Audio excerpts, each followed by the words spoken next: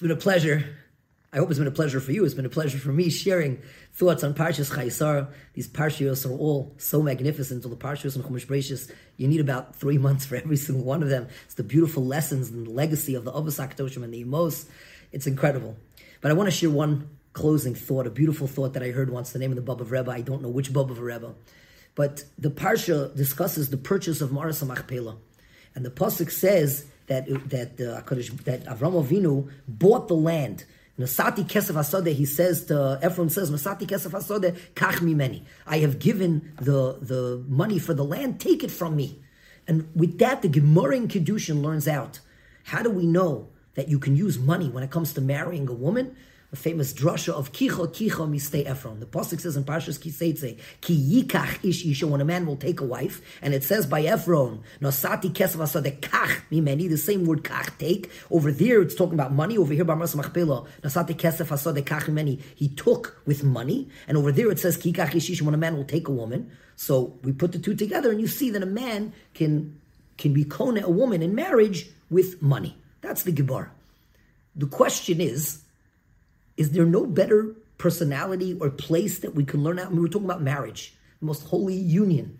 We're talking about a husband and wife coming together, and through money, through kesef. It's one of the ways that he can acquire her. There's no one better out there than Ephron. I mean, this fellow was such a not nice character. Better to say it. There's no one better that we can learn out from than his dealings with Avraham Avinu when he's trying to outdo Avram and get the most money out of it, and he's dishonest, and that's where we learn marriage from. So the Baba Rebbe said, let's think about it. What was Ephron thinking at the time that he sold it to Avraham Avinu? Probably was thinking, what a silly person that Avram is. For that dumpy land, for that old burial stomp ground, he wants to pay tens and tens of thousands of dollars. He's so silly. What did Avraham Avinu think? What a foolish person this Ephron was. He says, Maras Machpelah, I'd pay double, I'd pay triple for Maras Machpelah, the Makom of Adam and Chava, this holy place. In other words, both Avram and Ephron were both thinking, oh, did I get the better end of the deal? Oh, I got such a better end of the deal over here. So the Baba Rebbe, that's what a good marriage is about.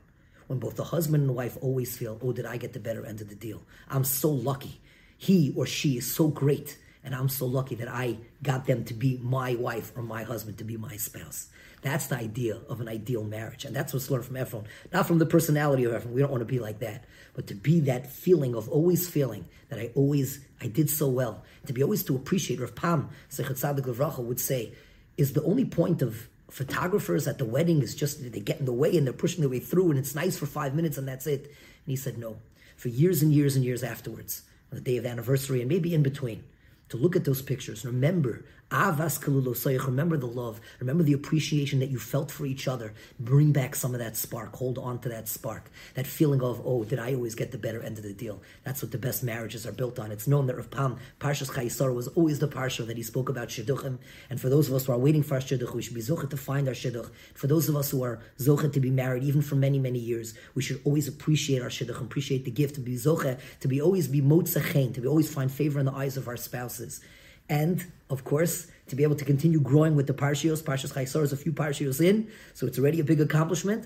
And to keep going, to grow with the Parsha from week to week, to learn these beautiful lessons, and to internalize the lessons of the Avos and Imos as we go through Be'ez Hashem, through Chumash Bereishis, and then through the entire Torah. Best wishes for Atzlacha and a beautiful and wonderful and uplifting Shabbos Kodesh.